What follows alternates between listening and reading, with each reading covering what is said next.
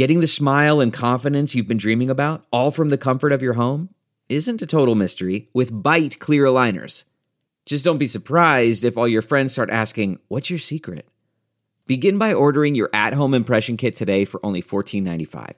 Bite clear aligners are doctor-directed and delivered to your door. Treatment costs thousands less than braces, plus they offer flexible financing, accept eligible insurance, and you can pay with your HSA FSA. Get 80% off your impression kit when you use code WONDERY at Byte.com. That's BYTE.com.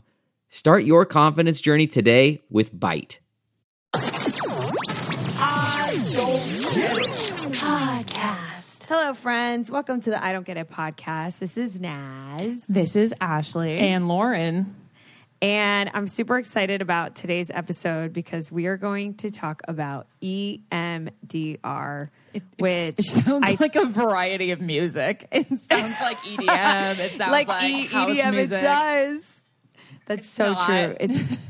It does. Okay, so you guys know I'm so sort of, I love like self-introspection and self-journey and like becoming my best self. And I've been doing talk therapy for years. And I came across a woman who told me about EMDR because I would tell her how I would have anxiety and fears. You guys know about, you know, whether it was going on camera, being live on a red carpet, being on a date with a guy.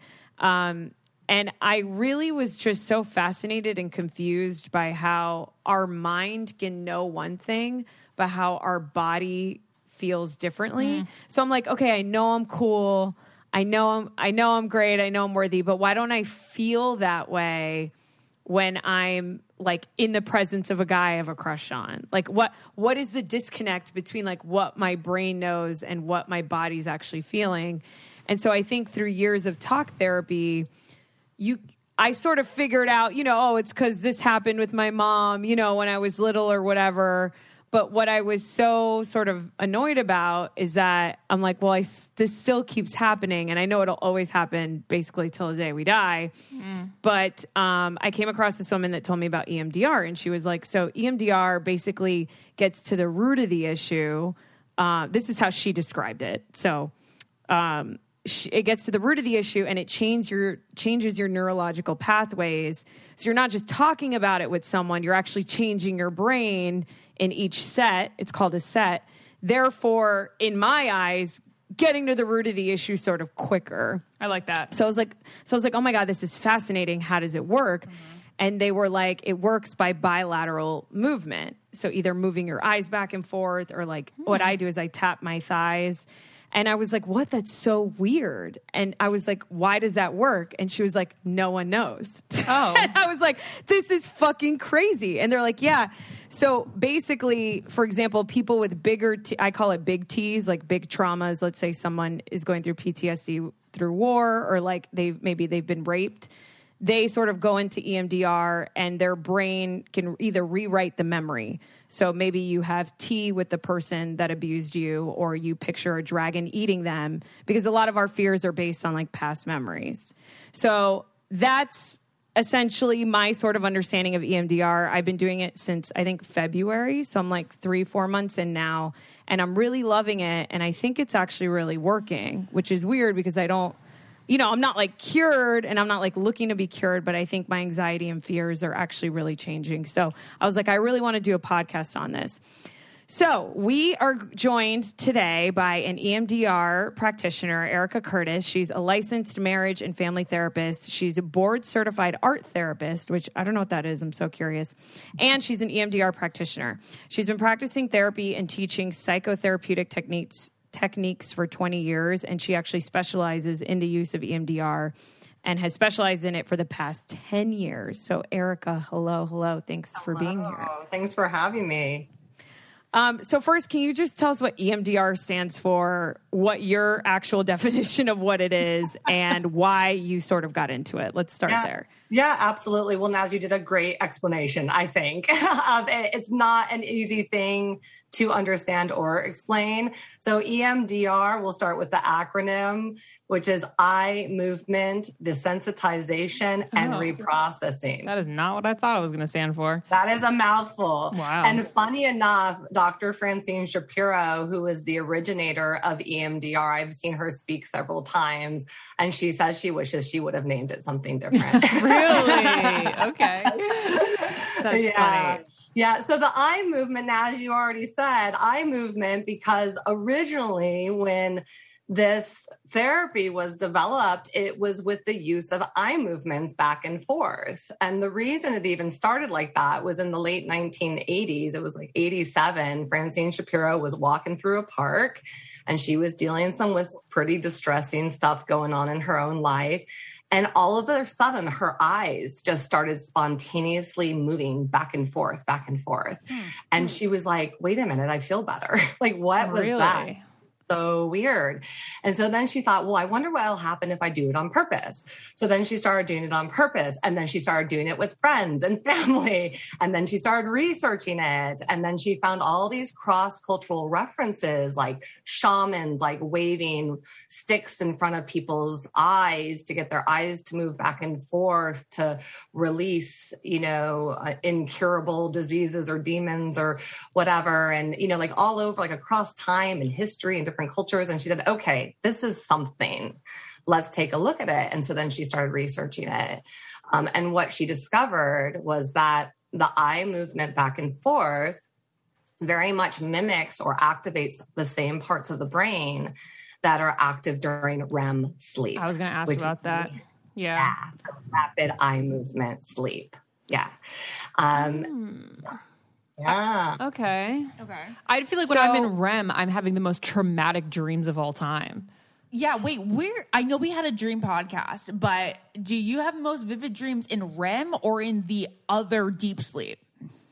Right. So when we're in REM, what's happening is that our brain is really quickly processing information. So if you think about it like this, just like our digestive system needs to extract the nutrients from what we're eating, right? It takes the proteins, the vitamins, the minerals, the fats, right? Whatever our body needs. And then it eliminates everything else, right? We poop it out basically, or pee it out, right? We get rid of it. Our body knows how to do that. So our brain does the same thing.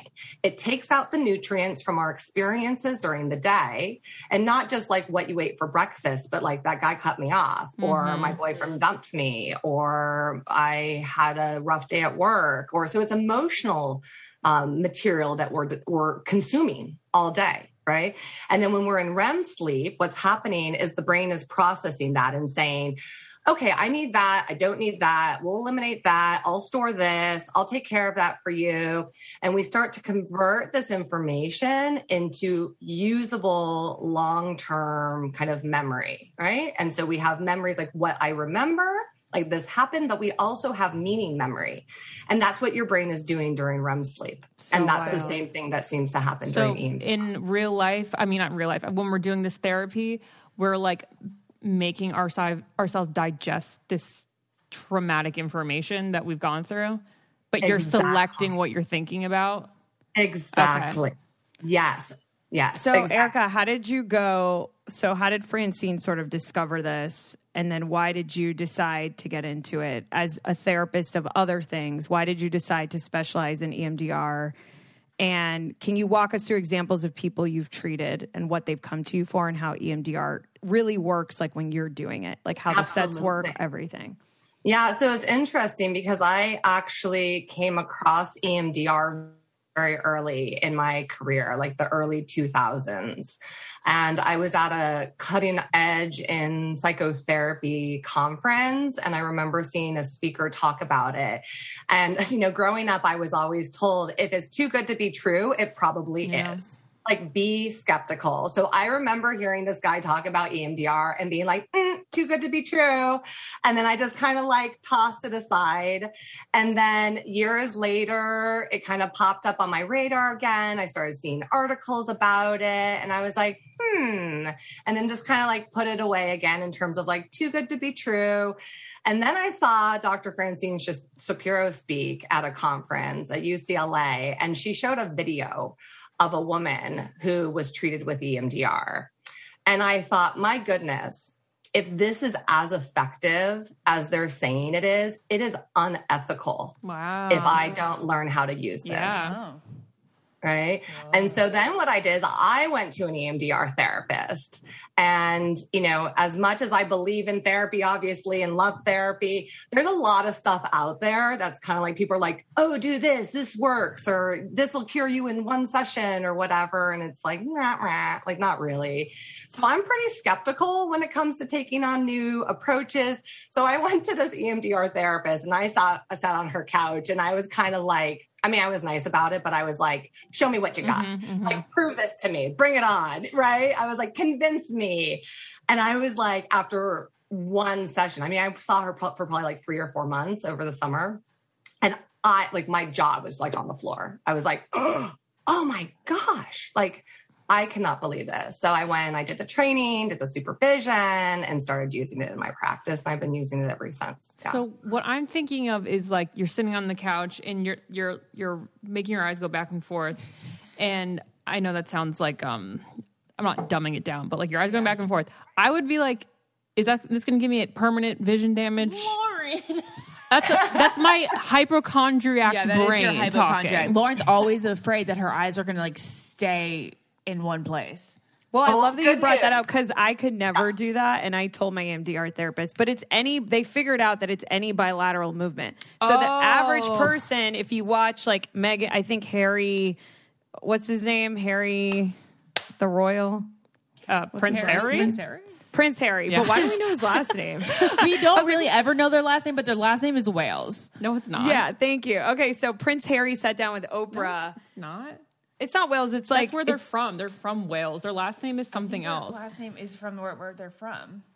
Oh, my God. Prince Harry's last name. It's not Edinburgh. Yeah, so this weekend, my friend Christina was visiting, and we went to Montecito, which is like basically the neighborhood right before Santa Barbara. Mm-hmm. And we looked up Meghan Markle and Harry's address as we did Oprah's, and we went to both of their houses, but obviously just saw the gate outside because we're losers. But I would hope you didn't get in. No, of course not. We did see like a gardener outside Harry and Meghan's house, and you can't even see it because there's so much shrubbery, but there's part of it that looks like a castle. And so obviously I thought of you, Ashley, and I thought of Rothy's.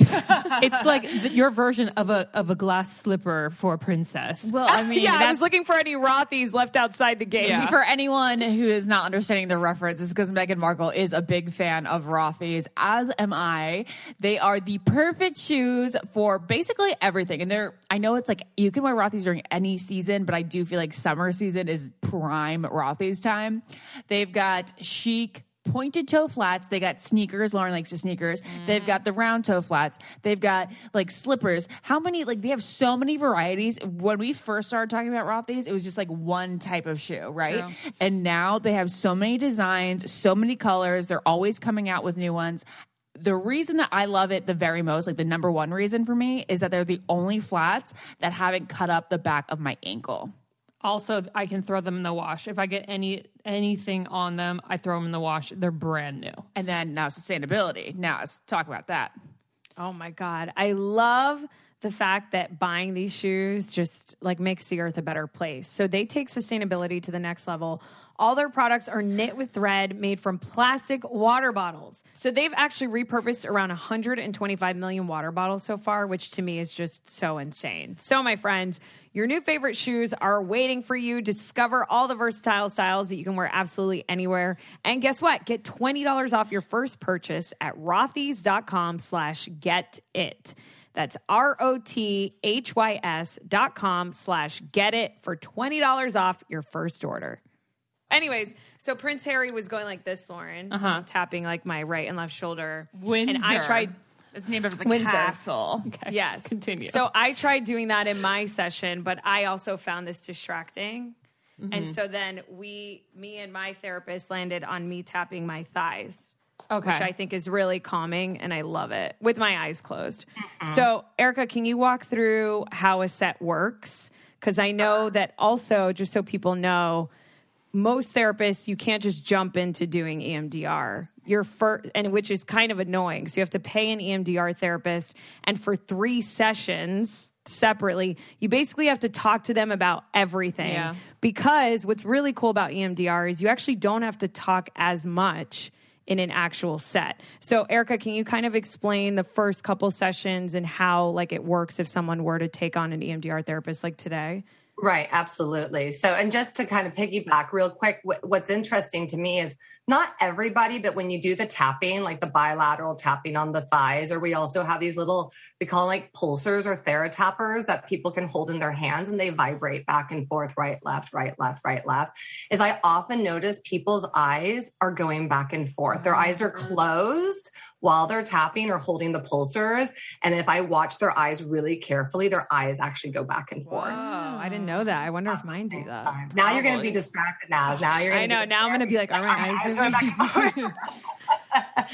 So yeah. So in the beginning, the idea is sort of like we can't contain the flow of information, emotional information, until we have a container. And so a lot of the upfront work is creating that container, right? So that we're developing safety with our clients and that the people who are coming into therapy can also trust themselves to be able to contain the flow of the information, the flow of the emotion, and whatever might come. And so in the beginning, not only do we do some history taking, if there's a history to take, sometimes people come in and they don't know what their target memory is.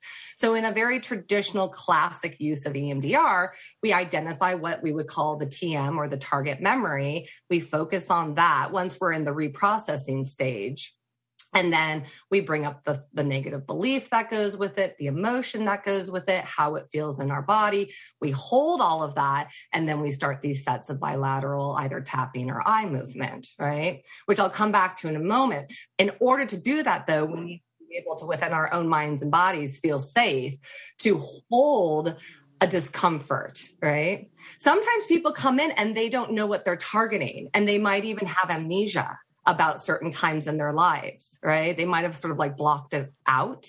So we can target time periods also, right? So sometimes people will come in and say, I don't know, like I remember this, I've been told that, but I don't really have a lot of history. But as long as that I consciously remember, right?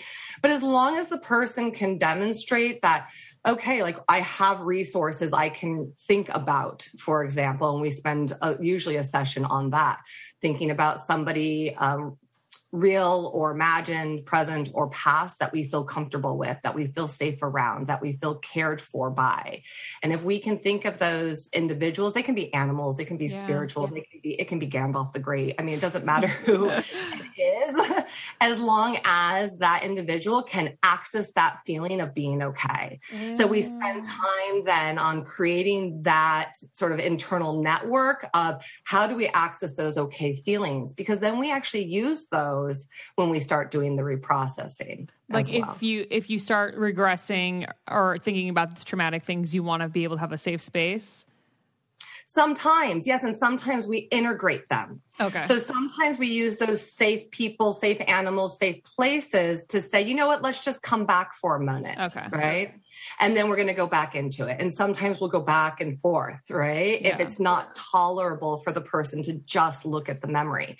Because when we start reprocessing, I don't know what your experience now is, but sometimes I know I'm a visual process. I see images, image. Yeah. Yeah, which was interesting because we just did a podcast, Erica, with people who sort of deal with things that are rare, like when it comes to health. And someone told us that they don't see images, like when people picture things. So I immediately thought, oh my God, would this person ever be able to do MDR? I don't think so. Yes, they can. I've actually worked with 3 different individuals with aphantasia. Oh, that's amazing. That makes me happy. Yes. So when So I go for anxiety when we tap into sort of a memory, and we'll do like a recent thing, maybe something that happened yesterday or the day before. Yeah. And then sometimes I have the worst memory, by the way. So I very much hated EMDR in the beginning because I was like, I can't remember anything from my childhood. I'm so bad at remembering things.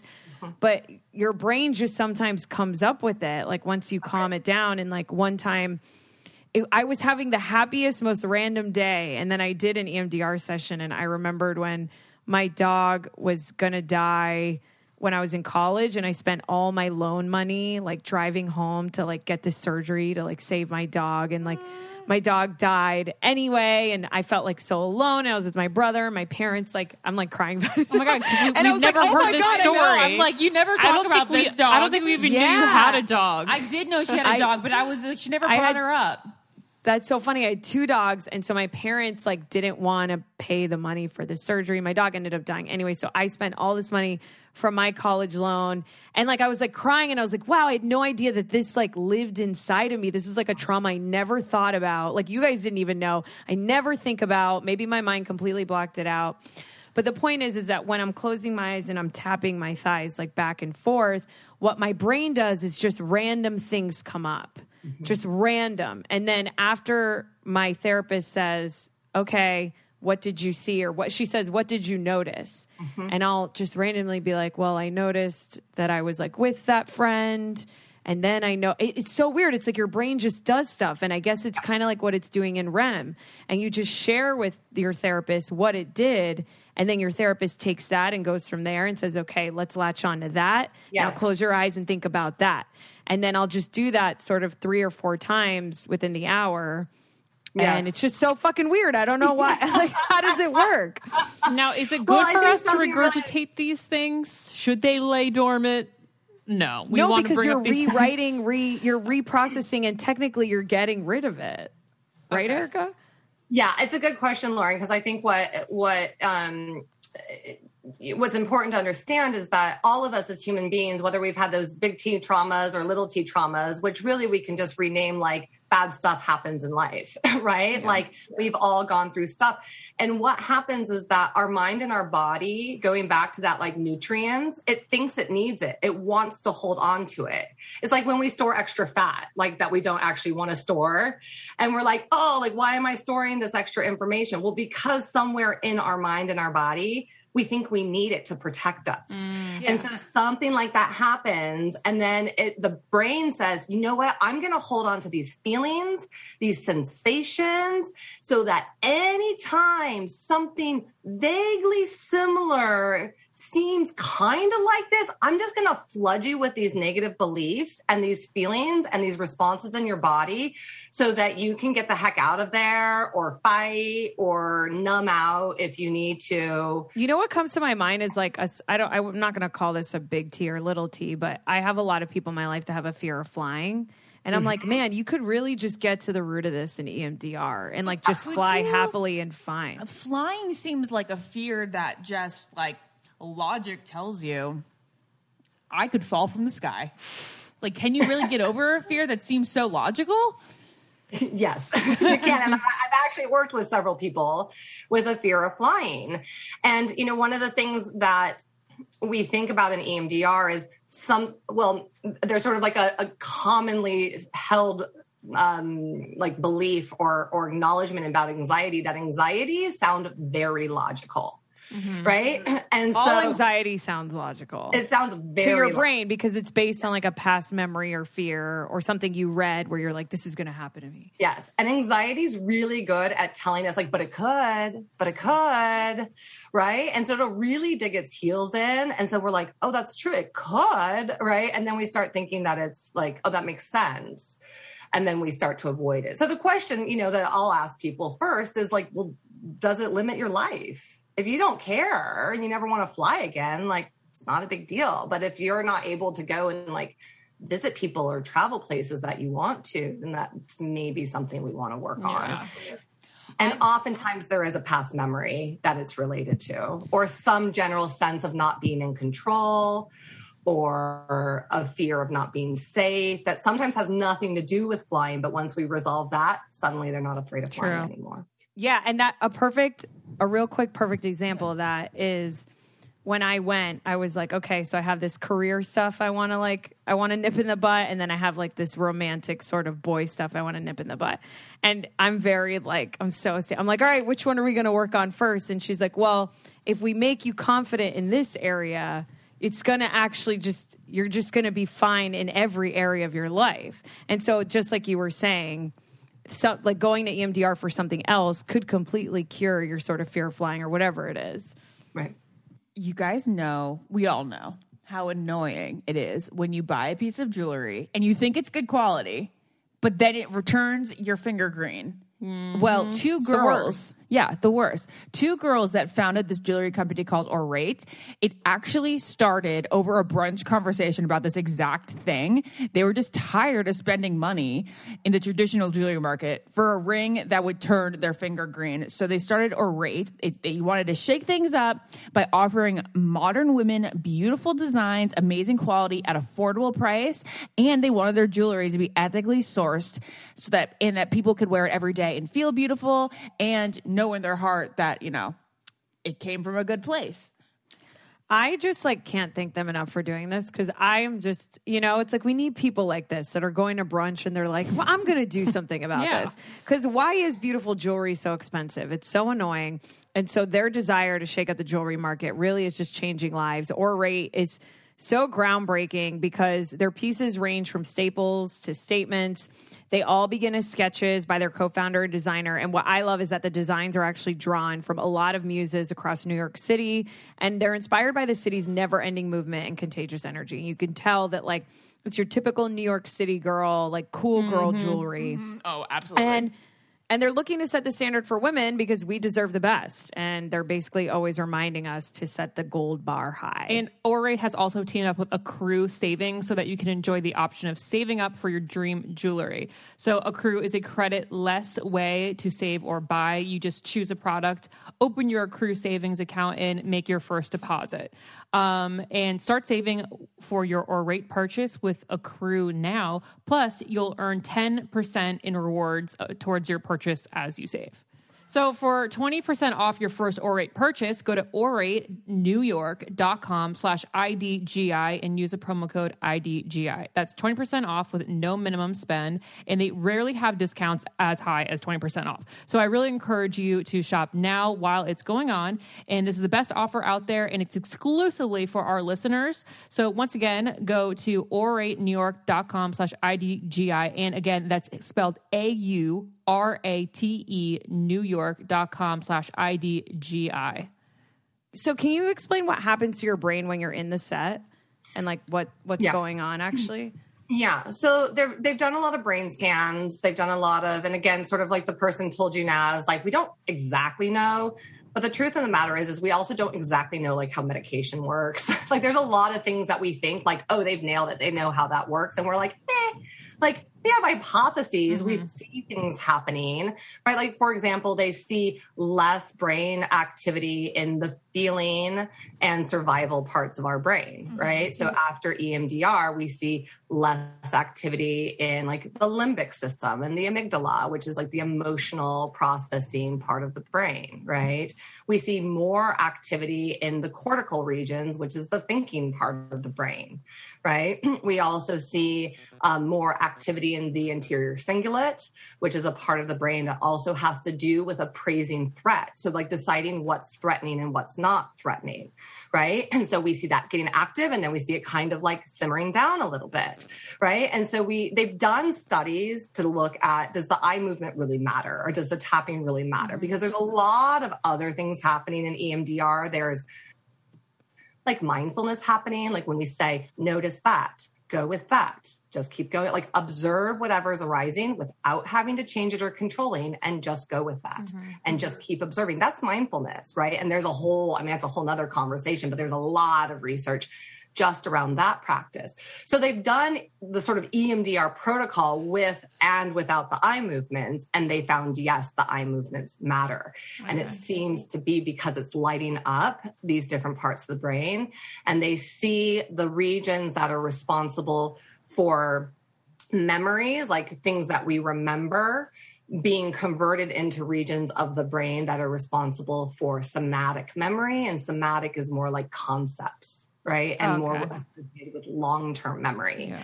So they can see these different regions light up and say okay, well, this is how we can now guess that this is what's happening. We're converting this information into long-term storage. I guess I'm guessing that a lot of people out there who are kind of newbies to the psychotherapy world would probably be wondering, how is this any different than hypnotherapy? Yes, that's a common question. Like people will just say like, so am I under? Like, are you hypnotizing me? You know, especially like with the eye movement. You will go to sleep. Yeah. Totally. Like, watch my, right? And it's not hypnosis. I'm not trained in hypnosis, so I can't really speak to the difference, except for I know that EMDR is not, I don't know how to hypnotize you. That's what I tell people. I'm like, I wish I could, like, that would be a cool party trick, right? Like it'd be a great skill to have, but it's not hypnosis. They're not, the mind's not being put in a state that will then be influenced by my words, right? Which is essentially what hypnosis is. It's right? Mm-hmm. Like when you're in hypnosis, I'm putting you in a state of mind or state of being so that I can influence you and you're receptive to my influence, right? Whereas EMDR, you're fully awake, you're fully conscious, you know, I can say something and the person, and I will invite my clients, I'm like, look, if I say something and I'm barking up the wrong tree, or you disagree with something, like, just tell me, right? And so they're fully alert. If I said bark like a chicken, they'd look at me and be like, no. Yeah, no, it's a regular therapy session, but like we do like a couple minute sets with your eyes closed, and then you come out of it, and then you talk about it, and then you'll do another one, and maybe I'll get in like 3 within the hour, maybe more. It depends. Okay, so my thought was that you were kind of under. Because your eyes are going like that, you know? No, you're just like, it's just like this. It's just actual therapy, but instead you're closing your eyes and doing a bilateral movement. Like, so, but you start with a memory to sort of tap into it, and then you see what your brain's like picking up. Erica, can you give us like 1 to 3 examples of people you've treated and why they came to you and if it helped? Absolutely. Yeah. Well, I'll actually start with an example from my own life and my own experience, which was a bike accident when I was a kid and I was riding a bicycle and I fell over the handlebars. And I didn't even realize that this was something that was left in my nervous system, so to speak. But I did notice as an adult, like anytime my eyes would be like puffy or like break out, or like I have 3 kids, like if they'd be coming at me in my face, I'd be like, like I'd feel this like panicky feeling. And I never even realized that wasn't normal until one day I had like puffy eyes and I was like showing my husband and I was like, do you think I should go get this checked? Like, should I go to the dermatologist or maybe the eye doctor? And he was like, no. He's like, I'd give it 24 hours. I'm like, okay, but you think it's okay? Do you think it's okay? And then all of a sudden I was like, oh, that's not normal, is it? And he's like, no, it's not. To have puffy eyes after you're panicking? No, not normal to have such a big reaction. Oh, okay. Like I was overreacting. And I always tell people, if your emotional response seems out of proportion to what's actually happening, it's likely because there's something in your past that this reminds you of. Totally. Right. And that's like how I would feel, whether it was like going live or like things just felt like it was like a debilitating anxiety. Right. Yeah. So when I went to EMDR, Ashley? This may seem like a silly question, but do you guys believe more in past lives after going and talking to people through MDR? Like, do people in general or do therapists? Because like maybe they can't ever pinpoint the moment in their past, and like perhaps it could be like a past life. I mean, I think there's a whole other podcast, dude. Well, I believe that, and I could talk about that at nauseum. I believe we come here with traumas from like past lives, but again, that's a whole different belief system and isn't linked to EMDR necessarily. It's not directly linked. However, there is some very interesting work. I mean, just from a very like straightforward perspective, that we believe that, however, it almost doesn't matter what happened. It's how we hold the information inside of us. Right. And Erica, real quick, not to cut you off, but that was when I decided to go from talk therapy to EMDR.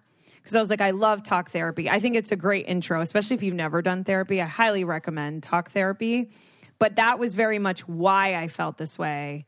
But I was like, okay, now I know, but now can we just like rid of this? Right. You know? Exactly. Yeah. So in terms of like past lives, I mean, there is what's called an early trauma protocol. And there are people who have had trauma when they're in utero. for example, and a lot of EMDR therapists believe, and I do, that our nervous system, at the very least, our nervous system holds that information, right? That even if we don't have a conscious memory, that whatever has happened to us, and for some people, like Naz was saying, we can float back, to conception. We can float back to preconception, and we can go into that space. My brow is furrowing again. We can go back to conception? And for some people, yeah, go ahead. You're saying that we can go back to being in the womb. So some people will say, that makes no sense to me. I don't get it. I was an egg and a sperm. I don't get it. This is the right podcast for this question. Yeah, right? Uh-huh. And other people, and we'll just check that out though. Well, is that a neutral sense? Is it a pleasant sense? So it's not a memory, it's a sense. Okay. I think the best way I can describe this is like generational trauma. Exactly. I don't know if you agree, Erica, but I have a lot of generational trauma where like my family, like my past family, especially my mom, like had no money. They have such a lack of abundance, holding on to everything, where I think I just inherited that. Okay. Where I'm like, oh my God, I have to work so hard to make money. And I literally was like sort of socialized, but I also think born with all these beliefs from all my ancestors, where I like had to break it and be like, no, that's like not true. Mm-hmm. Like that's not real for me. So I don't know if that's how I think of it. Right. I mean, usually my cue is if somebody says, when I say, well, how long have you felt like this? And they say forever. Mm-hmm. And I go, like when you were 6, 5, 4, 3. And if they go, oh, well, no, like when I was 9, then we stop there. But if they go, no, forever. And I'm like, what about when you were a baby? And they go, yeah, probably. And I go, okay, now we're going to go back a little bit further, because they have grown up with a felt sense of, I was never loved. From before I was conceived, I know my parents didn't want me. Okay. Right. And so sometimes we want to take people way back to that time. And it doesn't necessarily have to be a spiritual journey. For some people it is, if they have that belief system. And for some people it's not. For some people it's just, I know that I was never wanted, right? And so then we can go back and do, like Naz is talking about, even intergenerational healing. Sometimes we need to go back and imagine having different parents. Like I've had people, for example, imagine being raised by animals, like in a positive, healthy way. Like, whoa, I want to do that. That's amazing. Yeah, like going back to our resources, like some people have had such distressing experiences with humans that the only safe entities around them feel like, dogs or horses or birds.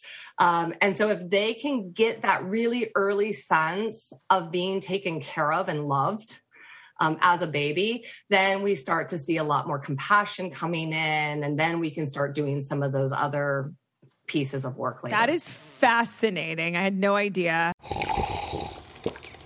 That's not just the sound of that first sip of Morning Joe. It's the sound of someone shopping for a car on Carvana from the comfort of home. That's a good blend. It's time to take it easy, like answering some easy questions to get pre-qualified for a car in minutes. Talk about starting the morning right. Just like customizing your terms so your car fits your budget. Visit Carvana.com or download the app to experience car shopping the way it should be. Convenient, comfortable. CarMax is putting peace of mind back in car shopping by putting you in the driver's seat to find a ride that's right for you. Because at CarMax, we believe you shouldn't just settle for a car. You should love your car. That's why every car we sell is CarMax certified quality, so you can be sure, with upfront pricing that's the same for every customer. So don't settle. Find love at first drive and start shopping now at CarMax.com. CarMax, the way car buying should be. What makes a life a good one? Is it the adventure you have? Or the friends you find along the way? Maybe it's pursuing your passion while striving to protect, defend, and save what you believe in every single day. So, what makes a life a good one? In the Coast Guard, we think it's all of the above and more, but you'll have to find out for yourself. Visit GoCoastGuard.com to learn more. Can we go back to your examples? Because you didn't necessarily finish you said, I'm going to start with me, and you told us a poofy eye, and I'd love to hear your story and the other examples. Right. So for me, I realized because my emotional response was out of sync with what was actually happening. Like everybody has puffy eyes sometimes. I was freaking out about it. Like that's not normal. Right. And so then I did my own, what we call float back. I did my own float back, which was, like I said, what's the thought? And the thought is there must be something really wrong. That was the thought I was having when I looked at my mirror and saw something kind of off. The feeling was anxiety. I could feel it in my chest. Right. And then we just let the mind go back in time. And what was interesting was it wasn't actually me falling off my bike that was traumatic. It was when I was in the doctor's office. My mind went zoom right back to this moment. I could see all the people in the waiting room looking at me because I had split my face open. I had to get a lot of stitches. But that was the moment that I saw the looks of horror on their face. And my mind thought there must be something really wrong with me. Yeah. And so my brain went, oh, something's really wrong with your face, right? This is related to your face. I'm going to flood you with adrenaline and anxiety. And now anytime in the future, anything is wrong with your face, I'm going to flood you with the same feelings and thought. Oh, wow. So you're waiting for your husband to have the same reactions to people in the waiting room, basically, when your eyes are puffy currently.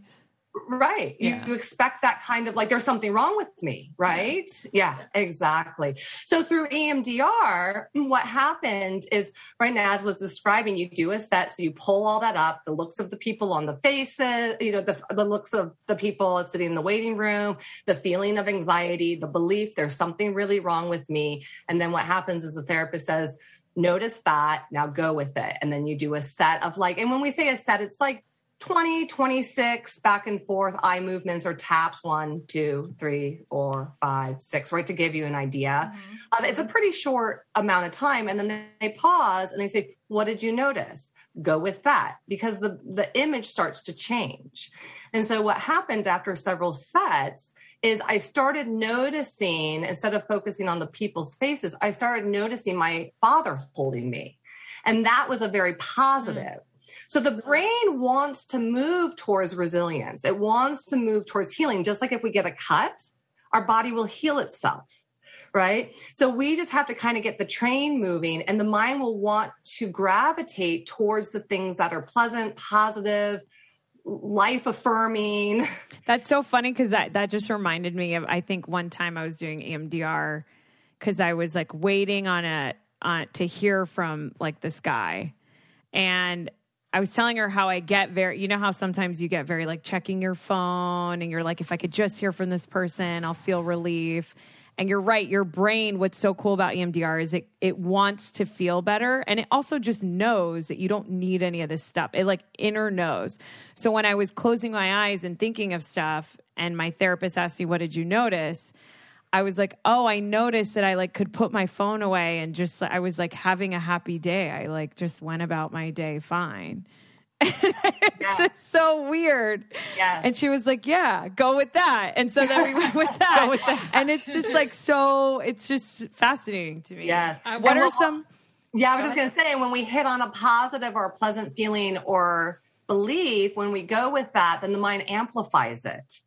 And so then we start to develop that feeling of I'm okay. And then we find that positive, what we call positive cognition or a positive belief about the self, which is for Naz, I can put my phone away. I'm okay. Right. And so now she has a whole new belief about that situation that she can leave, the session with. So do you pick like your happy place, or does that happy place come like it's her happy place putting her phone away? No, your brain just comes up with it. Okay. Yeah. I just didn't know if you went in there being like, oh, my dad's my safe place. And then you think of your dad. No, you just literally go in with the memory. Okay. And then all this stuff comes up and you're like, what the fuck? Okay. I just wanted to know now it's like what yours was, but you literally answered it right before I asked. Yeah. So I say both actually, because in the beginning you do ask like around who or where, what place do you feel most comfortable? Because we might, if sometimes it gets stuck, like this is if it's processing smoothly, but sometimes it's like nothing nothing's happening, nothing's changing, nothing's moving. And so then as a therapist, we start to sort of fiddle around in there and say, okay, can we bring in your dog, and have your dog, imagine your dog is with you looking at this memory. Oh, okay. Now I feel a little bit more comfortable. So cute. And so now we're bringing in that sense of safety. So now I can look at the memory, and then all of a sudden the memory starts moving, right? And now the brain is allowing itself to process. So it's a little bit of both. But like Naz was saying, then the brain will just automatically start moving towards more and more positive meanings and beliefs and images as well. Yeah. Why are we just starting to hear about this therapy now? Or am I hearing it about it now? No, isn't that incredible? It blows my mind still that like everybody isn't like doing EMDR and knows about, even therapists. I mean, going back and not to like badmouth therapists who don't practice EMDR. This is just my own personal belief. Like I said, I came into practicing EMDR because it is so effective. I thought it would be unethical to not have this option for my clients. What's so wild, Ashley, is I'm so tapped into like so many like spiritual practices. So I went to Utah in October to work with 30 wild Mustangs, and a woman there told me about EMDR. And I go, how have I not heard about this? I've been to like Esalen and like spiritual retreats. And so then I start texting all my like highly conscious friends, that are like in the space and run meditations and do all this stuff. And I was like, hey, have you done EMDR? Because I wanted to ask someone I know who's done this, because it's, I'm like, is this worth the money? Like, should I do this? And not one person knew. Interesting. And I was like, how the fuck do we not know about this? So I was like, I have to do a podcast on this, because so many people don't even know that EMDR exists. And it's hard to find an EMDR therapist. I was going to ask, can you do this on Zoom, or is this an in-person thing? I do mine on Zoom. Oh, okay. Yeah, we had to pivot. I think like everybody else did during COVID. We had to figure out ways to do it on Zoom. But that's a good question, Lauren, because I was worried, because I called the lady, because, it's not like it's cheap. I mean, therapy isn't cheap in general, but I was like, I want to be in person with you because I'm spending this money and like, looking back and forth and tapping myself. She's like, no, I promise you, in the pandemic, we found it just as effective. And so I've never met my therapist in person ever. Okay. Yeah. And I actually like doing it at home, because you're talking about like sort of really traumatic stuff, I think, or what we think is traumatic. What I tell people too, in terms of like the knowledge of it and why isn't it out there more, and this does confuse me, but people who are skeptical about it, is I'll let them know that, the government invests in this, that they use EMDR for their military personnel who have experienced PTSD, that this is like a sanctioned treatment for the military.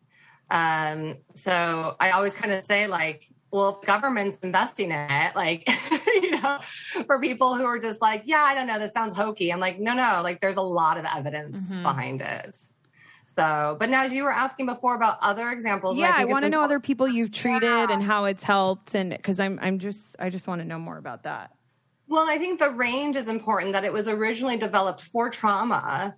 But it's come to be used for not just trauma, but anxieties and depressions and other mood disorders, OCD, but also performance optimization, athletes, addiction. I've used it for folks who want to stop using weed, nicotine, people who want to exercise more, that these don't necessarily even go back to a traumatic memory, but we can use the same mechanism to desensitize urges as well. So that's where I got into it, where I was like, okay, because how I had heard about it was like, oh, people who are in the army do this, or people who have been raped do this. And so I called the lady and I was like, can I do this for just like my like regular anxiety? And she was like, sure. Because that's what I thought it was too. I was like, oh, this is just like a big thing. And I love that you brought up performance, because that's sort of like my area. And we do this thing too, Erica, I forgot what it's called. It's called like a future set or future. What is that called? Yeah, future. So EMDR, we call it a three-pronged approach. We deal with the past, we address the present, and then we prepare for the future. So we do future-oriented sets where you're focused on, and I don't know how you do it now, but sometimes focus on like what you want it to look like in the future. So one time I did it for a red carpet I was really nervous about being live. And so we we literally lived through the entire experience in my brain so that when I got there the day of, my body had already lived through it. Fine. Previous. And that's called future something. I don't know how. Yeah. But I thought that was really cool that it works like in those ways too. I would love that for a long flight. Okay, so I hate that I'm going back to this, but I'm still hearing a lot of similarities to hypnotherapy in it. So when do you use hypnotherapy best, and when would you use EMDR best? Right. So I think that for people who are trying to decide on what type of therapy, and again, I'm not an expert in hypnotherapy, so I can't speak to that as well. I hear just from people, from clients, friends of mine who've tried hypnotherapy, that a lot of times people go to hypnotherapy because they're like, they want to quit smoking, or they want to, they want to get over like test anxiety or something like that. My knowledge of EMDR seems to be much more broad, like in terms of like the applicability, like what you can use EMDR for is much broader. And it seems like there's a lot more options for different directions to go with EMDR. That's not saying that there's not a place for hypnotherapy. And again, I don't want to say one's better than the other. But I think that, also some people go to hypnotherapy and they say like, I tried it helped a little, but there's still this stuff that's unresolved. Yeah, so that was me because I had done hypno. But does hypno rewrite the neurological pathways in your brain in the same way? I don't believe so. I don't think it does. I think to me, that's the major difference. Is like, instead of, I have this anxiety, let me go to hypnotherapy. It's, the anxiety is less and less every day. Do you know what I mean? It's like, it's not even coming up anymore because those past fears you've sort of rewritten in your brain already. Right. Does that make sense? And EMDR, at least the way that EMDR is practiced, that I practice it, that we might be going to the future, like Naz said, like, okay, let's focus on this red carpet event. And we're going to imagine, or even like I was working with somebody recently who wanted to quit smoking. And so we started with, okay, I want you to imagine where you're going to be, what you're going to be doing, how you're going to look, how you're going to feel once you have met your goal. And then we focus on that. And then we go to the past. I love it. Right. And now we're reprocessing memories. When did you start smoking? What was going on at that time of your life? So we're kind of addressing each of these different, what we would call networks that have created all of the different associations. And then we go through each of the triggers to use, or to like urges to, like at night I smoke, in the morning I smoke, when I see so-and-so I smoke. And then we go through and we desensitize each of those triggers to want to smoke until we get the urge down to a 0. This is probably the best thing for addiction. Just like also be able to visualize your life being better afterwards is probably enough to make you want to go back and relive what got you in that addiction. Yes. Wow. Yep. I love that. Yeah. I normally find bras to be so uncomfortable and constricting, but Skims has changed that. You know I love Skims underwear, so I finally tried their bras, and Skims has delivered again. Skims bras are worth the hype for the amazing shape and support they give, but what I wasn't expecting was how comfortable they are too. I've tried so many bras in the past, and the main issue that I have is that they weren't supportive enough, to the point where they felt slouchy. I love my Skims wireless form bra because it's so comfortable and supportive. The older I get, the more I care about actually being comfortable in what I wear every day. And with my wireless form bra, I no longer have to sacrifice my comfort for the support I need. Shop Skims bras at skims.com, now available in 62 sizes, 30A to 46H. Plus, get free shipping on all orders over $75. If you haven't yet, be sure to let them know we sent you. After you place your order, select podcast in the survey and select our show in the drop-down menu that follows. Wait, so did we get to the examples of the people? That's an example. Yeah. That's an example. So I was recently working with a gentleman who wanted to quit smoking, and we started with how he was going to see himself, where he was going to be, what he was going to be doing. He's going through some very significant medical issues right now, so he was just like, okay, this is it, Erica, like I've got to stop smoking. Like this is like the wake up call. I've got to kick this habit. And so we started with just how he'd feel, and he just through doing the future piece of it, right, some very positive things came up about like, I'd feel better, I'd feel healthier, but also what came up was, gosh, I'd feel more in control. Like I'm actually sort of a prisoner to this, right? And so some unpleasant feelings came up about it. So then we went with that, like go with that, right? And then we'll check in and say on a scale of 0 to 10, how unpleasant is that feeling of not being in control, right? Well, right now it's like an 8. Okay, notice that. And then sometimes I'll even ask, like, where do you notice that on the inside? Can you feel the unpleasant in your yeah, we haven't talked about that. Yeah. So then in my sessions, they're like, where did you feel any sensation in your body? And I'm not used to like checking in with my body, but I'm getting better at it. And what's so weird is sometimes when my eyes are closed, I'll feel like my arms tingling or like my shins tingling. What does that mean? Yeah. Like, what is that? I never even asked my therapist, but like, how come sometimes there's parts of the body that's like reacting? Has sensation? Yeah. So it could be to oversimplify it could be one of two things. It can be a somatic memory, which means our body is actually remembering something that happened. So sometimes people will say like, oh, I have a headache all of a sudden, or like, man, my left shoulder hurts. And it was actually part of the original experience. Like, oh, somebody put their hand on my shoulder. And your body's remembering that sensation. And so then as we're processing, we're not just remembering in our brains, we're remembering in our bodies. It's a residual haunting of a memory. That's right. My ghost hunting brain is thinking That's like. right. So true. That's right. Has Sometimes anyone ever? It's also the body regulating that. Sometimes it's the body coming into a calmer state or a more active state. So it's really funny. But my clients, like when I hear that, if they burp or if I hear their like stomach start to digest, that's a cue to me that they're moving into a calmer state of being, because that means sympathetic activation, the parasympathetic activation of the nervous system, which is that calming energy, is coming, which we also call rest and digest. So when there's have you ever gotten a massage and like your stomach starts like it's because our nervous system is relaxing, and the same thing. So sometimes the sensations are just because your nervous system is shifting while you're processing. Sometimes I let out really big breaths too. Yeah.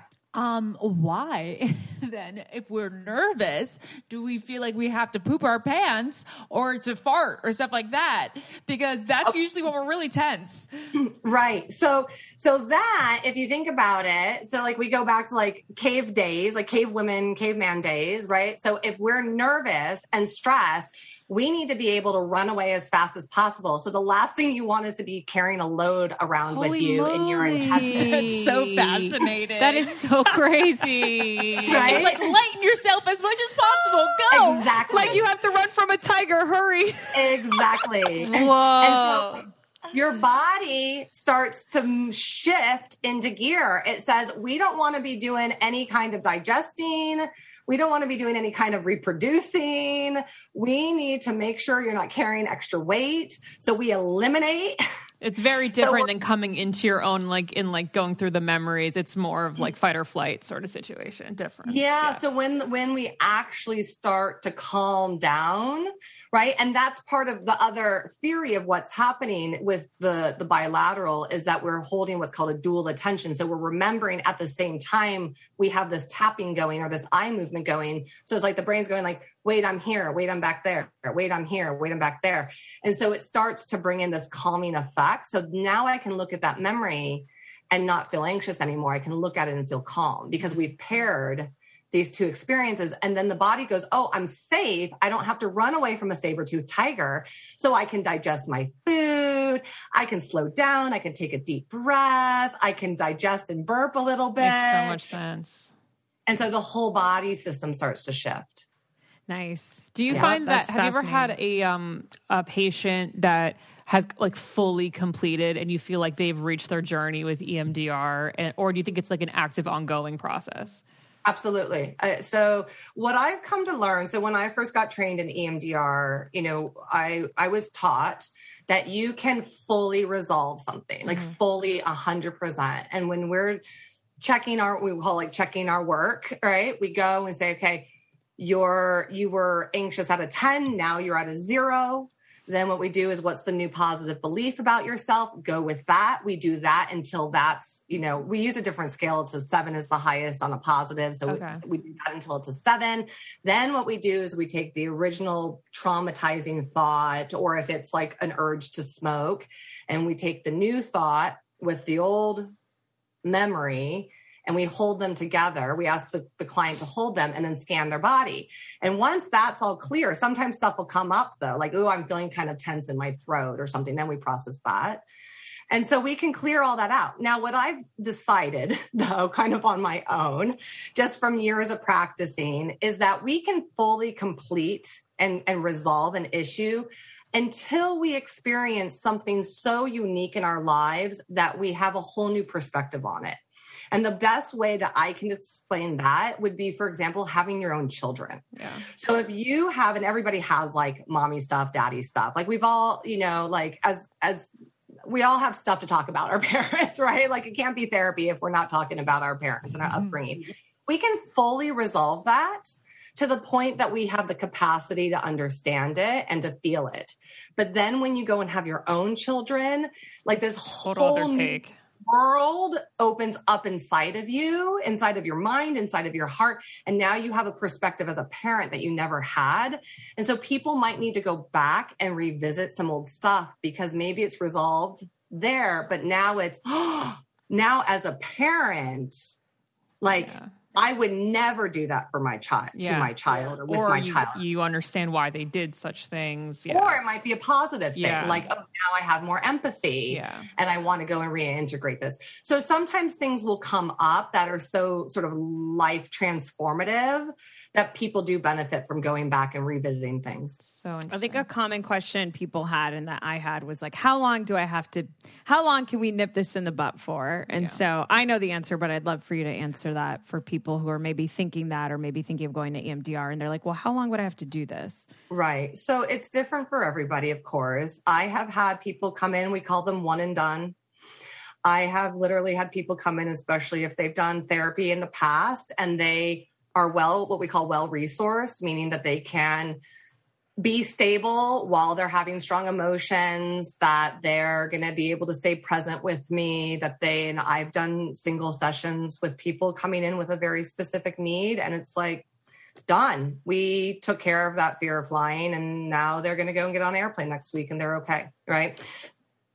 I just want to get through a couple more before we have to let you go. I think, can you also explain what the price ranges are and where people can find EMDR therapists? Of course, yeah. So just real quickly, not everybody, and it's I was going to say it's not common for it to be one and done. It depends on how complex your history is. It depends on what your goals are. And some people are in it long term, right? But some people, a few months if they have a very targeted goal that they want to address. But again, it depends on how much trauma there's been in the background, how much safety there's been in your life, and whether or not you have any experience, like Naz was saying, like even paying attention to your feelings or paying attention to your body, because sometimes people don't have that knowledge or experience. And so we do some work around that. The price range really has more to do with, I think, the experience of the therapist, how long they've been in practice. There are EMDR therapists who might be on your insurance panel, right? And that you can go through insurance. And then there's other EMDR therapists who are out of pocket. And so, we'll see some EMDR. And it also depends on your state where you're located, right? So here in South Orange County, right, we see between $200 and $250 for 1 hour. Okay. Right. Okay. The idea, of course, being that we have a lot of turnover. We don't have a lot of clients long-term because for the most part, they're coming in, they're resolving their issues and they're leaving. And that should be, enticing almost. Like it's expensive, Absolutely. But it's because you see such a turnover. Yeah. Right. That you're not going to be doing 3, 4, 5 years of therapy. Totally. Right. And so it's an upfront investment because it moves through more quickly. And then there's EMDR therapists who are newer. If that's outside your price range and, you don't have good insurance or whatever, you can't find somebody, there's interns. There are people who are just learning EMDR that might be charging like $125 to $175. Right. Mm-hmm. It's important to know that you can always ask a therapist if they have a sliding scale. They might not advertise it, but if you say, hey, do you have a sliding scale? They might be able to work with you, right? And where can you find EMDR therapists? So Psychology Today is a therapist finder that is pretty much the most robust, I would say, therapist finder out there. Most therapists are listed on there, and it's nationwide. And you can filter for your geographical area. You can even filter for price range. You can filter for specialization. In terms of like if it's trauma or anxiety or depression or addiction. You can also filter for specialty. So you can filter for EMDR. You can also go to Emdr, EMDRIA, that's the International Association. The most important thing is to ask your EMDR therapist if they went through an approved program, because just like anything, there's a lot of like, I've had people come to me and they're like, well, I did EMDR before and it didn't really work for me. And I'm like, well, it like, not to say anything bad about who did it, but like, it might not have been the technique. It might have been the person using the technique. So would you be willing to try it with me? Right. Sometimes people will go to like a 2-day weekend seminar and think that they're doing EMDR, but it is 2 intensive, like 3 or 4 day training, 6 months apart. And then during those 6 months, you're required to go to supervision and consultation. Cool. Right. And so it's a pretty extensive training program. And so you can always check with the therapist on that. I think we basically covered everything aside from one more thing that I want to ask you, or just for you to tell people about before I ask you to tell people where to find you. And that is, I think people will ask, will I instantly feel better after the set? And so can you explain what happens in the sort of following days after an EMDR session? Right. So I'll be curious to hear what your experience was, Naz, but we do have something called the EMDR hangover, because your mind and body is processing so much so fast. People have reported feeling like they were hit by a truck, like they're exhausted. It's funny though, because I'll tell my clients, I'll say like, okay, I have to kind of give you like the Surgeon General's warning on EMDR. Like you might have more memories. You might have unpleasant memories. You might have dreams that are really vivid. If you need to call me between sessions, you can reach out to me. You might feel tired. Try to be kind to yourself. And then I also now say, or none of that might happen. I was just going to say none of that happens to me, but my therapist is always like, well, how did you feel the last 3 days? I was like, fine. But I think it's important to state that so that people know that like, you're not going to like instantly get up out of your chair and be like, oh my God, I'm a new person. That's right. Sometimes it takes your body like and brain days to like catch up with that. And it does take time. The mind and the body continues to process. But I started telling people or not, because people would come in and they'd be like, Erica, I don't know if I did this right. I didn't feel crappy all week. And I'm like, no, that's fine good. too. That's like good. Yeah. Exactly. That's good. Right. And so, the mind keeps processing. I've actually known people. I have a dear friend, colleague of mine who went to see an EMDR therapist. She called me afterwards and was like, I don't know, Erica, it was kind of weird. I didn't notice anything. And then a day later, 24 hours later, she called me and she was like, oh my gosh. Like it took like 24 hours for her brain to kind of start like, right? Like gearing up and starting to process a lot of information. So, but again, working with a trained, therapist that you trust, that you like is really important. And that you can have these conversations and that you feel like they're accessible if you have any concerns or questions about it along the way. I love it. I feel like we're going to have thousands more people doing EMDR, like after listening to this. I'm definitely interested. I hope so. Yeah, definitely. Make me so happy. I'm interested. I'm like a little scared, but I think I'm going to try it. Lauren, it's literally the greatest. If I could shout anything from the rooftops, it's this. And I honestly think it would literally help everyone. Should we in life. give a little warning saying like, don't major... go tapping or like rapid eye moving on your own? So I love that you brought that up. Oh, yes. okay. So in moments where I've had anxiety, what's so cool is I can go in my room and shut the door wherever I am or in my car and close my eyes and tap. Oh, and it's really cool. The recommendation with that is slow tapping as long as you don't feel any unpleasant feelings or have any unpleasant memories. Because when we're doing what I was calling before the resourcing, like in the very beginning, before we start all the sets, then we talk about like, what's your pleasant place? What are people that you feel safe around, cared for? Think of them. And then during those sets, the tapping is very slow. We do short sets with slow back and forth. 1, 2, 1, 2.